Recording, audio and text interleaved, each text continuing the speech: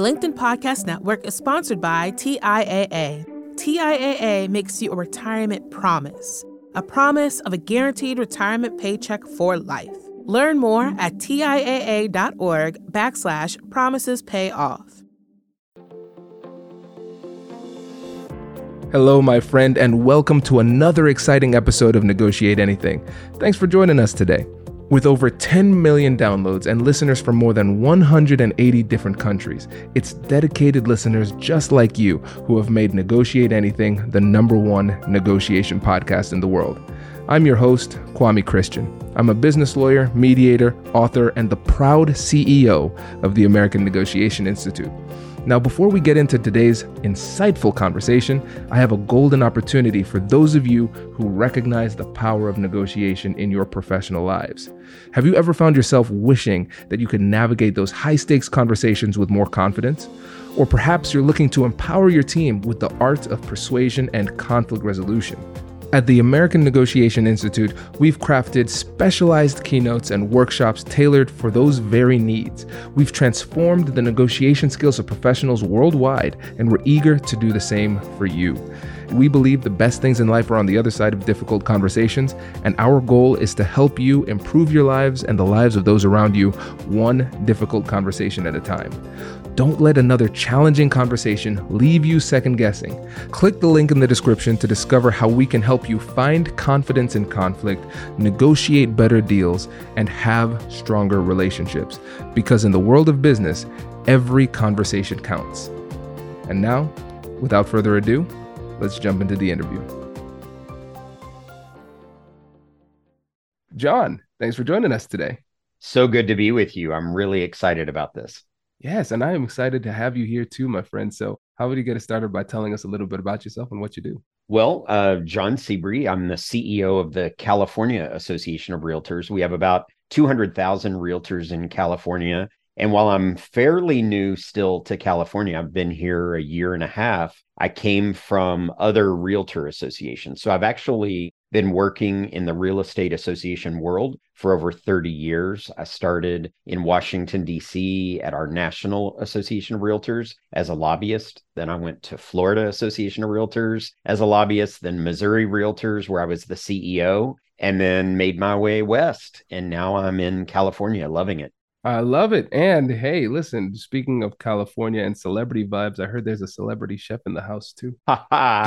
Later today, my leadership team colleagues and I will be cooking for our charity, which is the California Association of Realtors Housing Affordability Fund. We give down payment assistance to those in need, which you can imagine is a lot of Californians with the median price as high as it is. Yeah, absolutely. I think it's a great effort, and it's so important to be able to facilitate the home ownership for so many people. So kudos on that.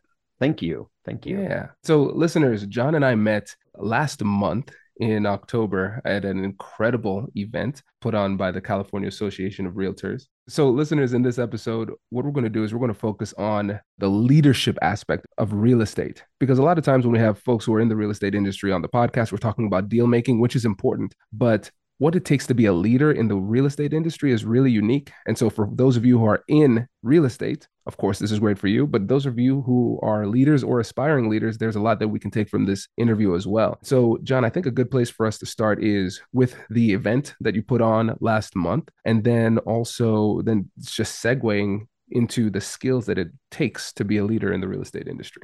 Sure, I'm happy to do that. I love talking about successful events, and we sure had one. And that was our annual leadership week. It was the first annual, though. It's something that we've had a number of leadership events in the past that were spread out over several months near the end of the year, and they were targeted to various audiences. When you think about leadership in real estate, it's multi-layered. There are so many layers of leadership. If there's a realtor listening to us right now, they have a leader who is their broker. They may have a team leader. They have a local association that they belong to, which has an association executive and a president and a leadership team. So we wanted to find a way to bring all of these people together and give them leadership training. And obviously, people are at different levels. If someone is an incoming leader at a local association, they may have been a broker for years, they may have been an agent, but they need a certain type of leadership. So we had leadership tracks. We divided people out. We had them attend the things that they found most interesting for them and their leadership journey, depending on where they are in their leadership journey. And as I said, in previous years, this was something spread out over months. We had this idea, we're paying for our members to come to a leadership training session. Why don't we combine it into 1 week? And once we realized this would be a way to get more people together, networking opportunities were better. We would actually save money in the long run by not having the same person fly in 3 times for 3 different events. And it was just a wild success. I have to tell you, though, you were off the charts. They needed your message. And it was really an incredible high point of Leadership Edge having you there with us. Hey, John, I appreciate that. That means a lot to me because I'll tell you one thing, going to that event, it did not feel like a first time event. You all did an amazing job. And listeners, they were open to being really creative as well. We did a live episode of Negotiate Anything on stage. So we'll get that audio to the production team soon. Yeah, it was a great event. And you're absolutely right. The leadership is such a critical element of what it takes to be a professional and what it takes to make an organization continue to move forward and grow. But finding incredible, like targeted leadership opportunities for developing your leadership skills that addresses the different levels of leadership in different capacities. I think you all did an incredible job of striking that balance. And it's the feedback that I saw from everybody. They were talking about the whole event. They were blown away. It was great. Yeah. Thank you.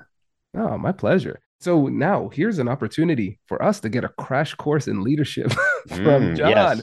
So when we think about leadership and we think about just your approach to leadership, how would you describe your leadership philosophy?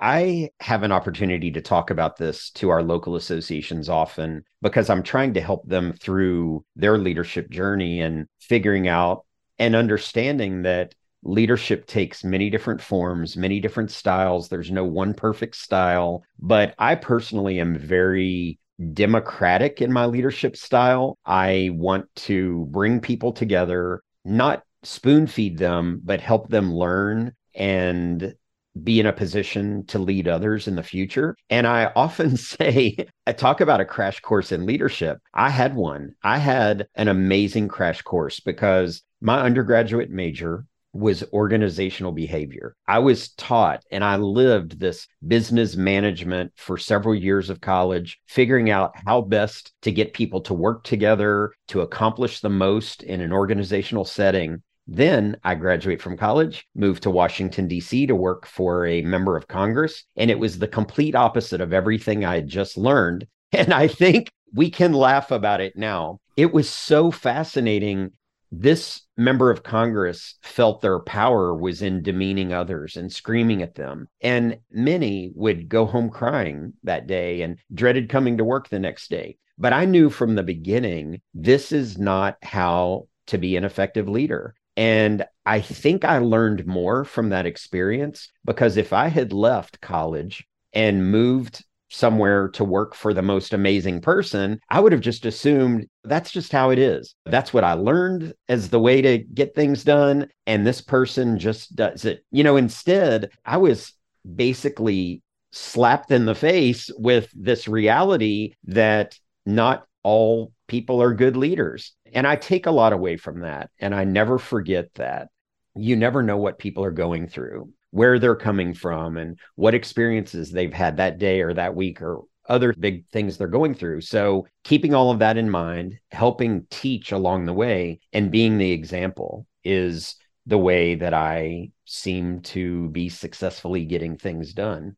This is a great case study on learning in general, because a lot of times we fear difficulty, we fear challenge, we fear failures. And the first experience you had, out of college, it wasn't a failure that you had, but it was a challenging situation. And sometimes those negative situations are the most instructive life experiences we can get, and I know for me as a leader, there have been times where I've been good. There have been times where I have been not so great, Right. But acknowledging that, okay, hey, I messed up in these types of ways and I can improve. And so for you, you were able to say this person messed up in these types of ways. Right. Let's make sure that we don't replicate that in other places. It adds to a bit of more of a robust leadership experience that allows you to then teach other people from so many different angles. Right. I mean, it goes so deep because I feel like I do lead with my heart. I'm compassionate. And that works for me. Not all people are naturally that way. I think I'm naturally that way. I think back to how my grandmothers influenced me, and that was something they instilled in me. So taking that example of that member of Congress who was screaming at me, I was a year and a half into this job and I needed that paycheck really bad because Washington was expensive and I was right out of college and had college loan debt and all those things.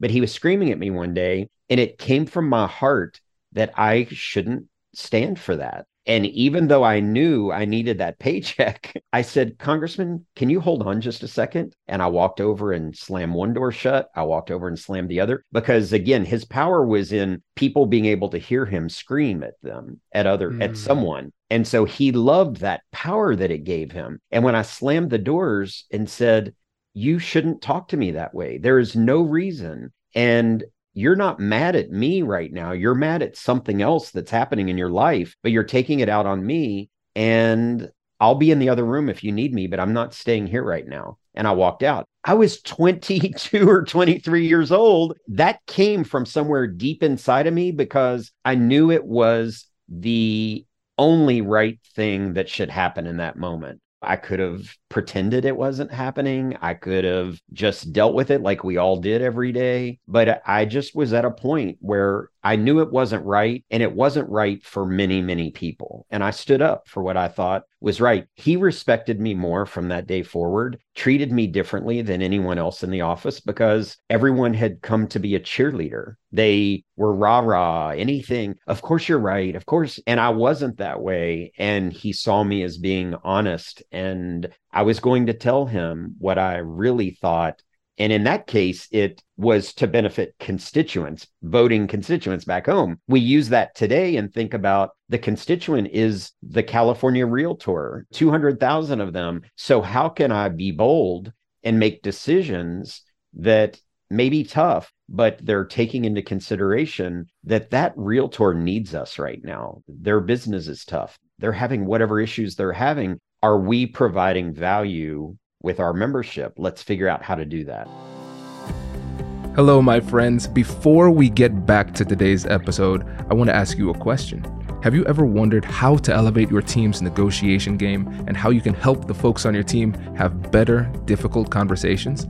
At the American Negotiation Institute, we offer transformative keynotes and workshops tailored to empower professionals with top-tier negotiation and conflict resolution skills. Whether it's a keynote for your next event or hands-on training for your team, we've got you covered. Don't just negotiate. Master the art with the American Negotiation Institute. Click the link in the description to find out more. Elevate, negotiate, and succeed. The LinkedIn Podcast Network is sponsored by TIAA. In the last 100 years, we've seen financial markets swing, new currencies come and go, decades of savings lost in days, all showing that a retirement plan without a guarantee, quite simply, isn't enough. So more than a retirement plan, TIAA makes you a retirement promise. A promise of a guaranteed retirement paycheck for life. A promise that pays off. Learn more at TIAA.org/promisespayoff. From the minds of visionaries to the desks of disruptors, I'm Lars Schmidt, host of the Redefining Work podcast. Join me each week as we explore the new world of work through the lens of those shaping it. CEOs, HR leaders, investors, and more. Be a part of the conversation that changes everything. Subscribe to Redefining Work today. Oh my goodness. So, listeners, let's go back in time and edit what I said at the beginning. This is not a crash course in leadership. This is a masterclass in leadership. My goodness, this is great. So, where do I start? So, when you talked about leading with compassion and you said, this is authentically who I am. I think that was really, really insightful because some people just naturally are not compassionate. Some people are. And so we have to lead with authenticity and caring about people. And you lean into that. Now, some people might say you can't be compassionate. That's soft. That's weak. Clearly, it's not, as you stood up to a congressman at 21 or 22 years old. And what you did was you followed your heart. This does not feel right. I'm being called and compelled to stand up and say something. A lot of people hear that call from deep within themselves and they don't follow because they follow what everybody else is doing. They get swept up in the negativity and they just say, I guess this is my new normal. But you said, no, I'm going to reject that. And when it comes to standing up to bullies and standing up to really aggressive people, there's one thing that people often miss, and it's the fact that strength respects strength. And a lot of times, if the bully is just mowing over people and bulldozing people, they're used to that resistance. They enjoy getting what they want, but they don't respect the person on the other side. And for you, they probably didn't appreciate or enjoy the resistance or the way that you stood up for yourself, but they did respect it. And there's a difference between being liked and being respected. And as a leader, we're going toward that respect. So I tell you, this is a great case study here on what it takes to be a leader. Well, thank you. I appreciate it. And the person who does feel like maybe you're soft, if you're compassionate, I would still say that even if they don't feel they're compassionate, they probably have gut feelings. They should at least know when a situation isn't optimal or we've got a better way to handle this. And not everyone is an extrovert. I know so many leaders. I probably know more wonderful, true leaders who are introverted. They go on stage and give the best speech and they're inspiring, but it's tough for them to go hug someone afterward. It's just a difficult thing, but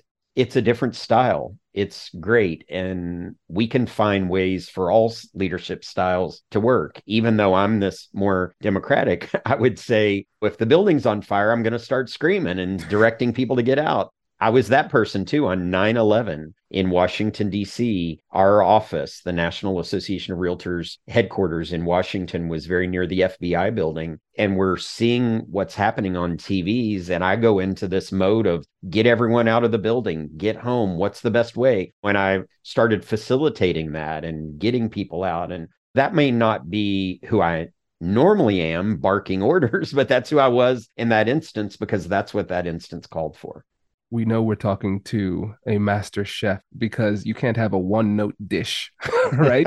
As a leader, you cannot just always be one thing all the time. And great leaders are able to sense the circumstances, recognize what's required, and then follow through and actually do what is required. Because it's probably not your authentic or preferred way to lead, yelling at people, telling what to do. But under those circumstances, it was the only way to be effective. And so you have to be able to make that read and adjust, even if it feels uncomfortable, in order to be effective as a leader. And I think a lot of times it's that sacrifice of not being able to do it exactly the way that you want to do that holds people back from being an effective leader. But when you sit back and do the analysis and you say, oh, yep, today I need to be John the policeman. Yes, right. Okay, that's who I need to be today. I think that's something really important for us to get from that story too. Great. Yeah. Very good. Oh, this is great. And when we think about leadership in real estate in particular, what do you think are some of the things that make leadership in that industry so challenging? I believe it's one of the most interesting. And I mentioned earlier, there are layers and levels. You know, there is the broker and the team leader that are pretty much all business back at the office working on those tough things. Whereas in the field I'm in of association leadership, we are working to make sure that competitors understand each other and are doing what's best for consumers. And I think it's unlike most other associations because we come together to talk about how are we going to pass laws that are more consumer friendly and allow them to get into homes easier and maybe pay less taxes or find down payment assistance through a government mortgage program or whatever the case is. That's our advocacy leadership. Then there is the legal leadership area where now the bill has passed, it's a law, and the forms have changed, and you have to know these things and be professional and subscribe to a higher code of ethics and professional standards and education, constantly educating yourself. So this year, I think leaders in our industry have realized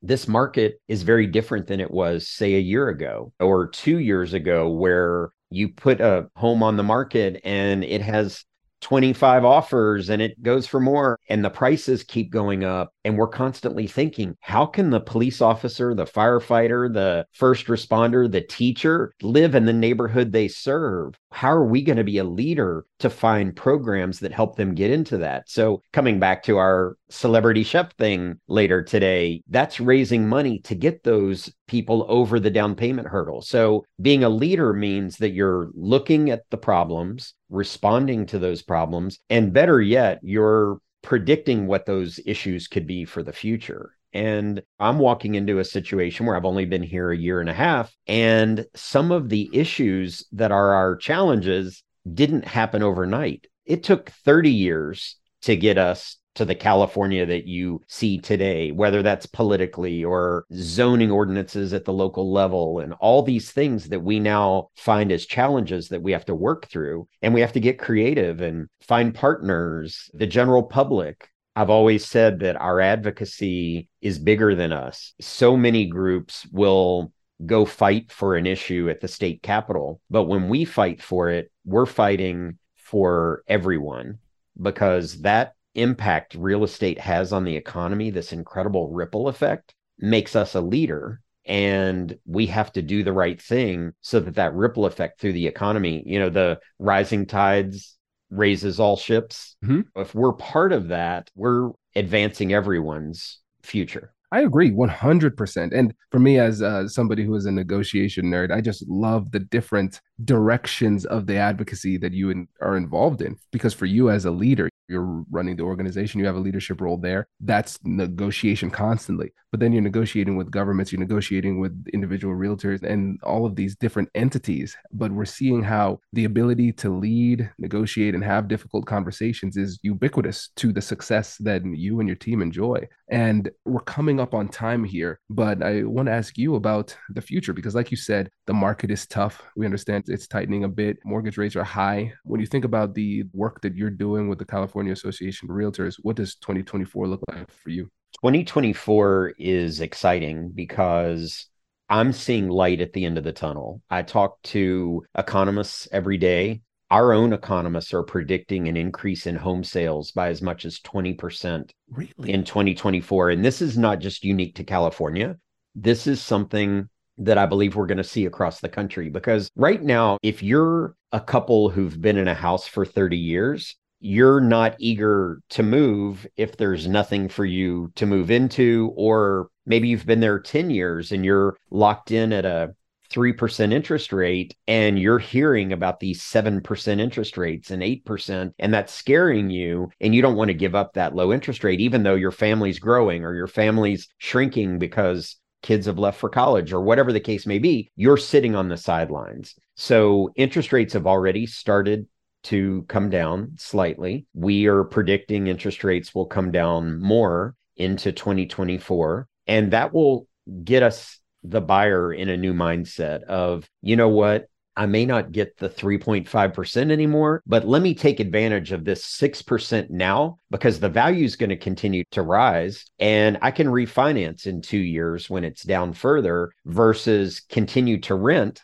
and you'll never see that money ever again. We have to look towards building generational wealth. And that generational wealth comes from the home that you live in, that you're making mortgage payments on versus rent payments on to someone else. So love it. Oh, that's exciting. That is exciting news. It's very exciting. And I tell you, everyone, consumers, buyers, sellers, first-time buyers, our members, everyone wants to see this light at the end of the tunnel. It's exciting because it's been a rough patch. Yeah, for sure. That is great. I'm glad we're able to end on a note of positivity. That's really exciting to see what's coming down the pike on 2024. Listeners, make sure, especially if you're in the real estate industry and you're looking for an amazing event to attend in 2024, check out the California Association of Realtors. I vouch for it. It's a great event. Can you let the listeners know about the next year's event, where it's going to be and when? Yeah, so we have 3 business conferences each year. So the listener, if they are a California realtor, are invited to come to those business conferences. We do not charge a registration fee. That's part of their member benefit. So just in September, we had our annual conference and expo. 7,200 realtors from across California were there to learn and network, and that was really incredible. The event you came to was Leadership Edge, which is invitation only for those who are a leader of their local association, president-elect, for example. They're coming into leadership. The association executives, our chairs and vice chairs of our committees, the advocacy leaders at each of the 99 local associations, our national directors and others. And we'll be sending out invitations to those attendees once we have a date and location finalized. Exciting. Very, very exciting. Listeners, we will put links to everything we discussed in the description of this episode. John, I really, really appreciate you taking the time. Thank you, Kwame. It was wonderful to see you again. Congratulations! You've just joined an elite club. By listening to a full episode, you're now officially on the Negotiate Anything team. So welcome aboard. What most team members do is they subscribe to the podcast because that allows them to automatically get the latest episodes of the show. The best things in life lie on the other side of difficult conversations. Keep learning, keep practicing, and keep getting better. Your relationships will improve, your career will soar, and you'll have the confidence you need to get the most out of these crucial conversations. Again, thank you for joining the team. We're excited to have you, and I will see you in the next episode. I'll catch you later.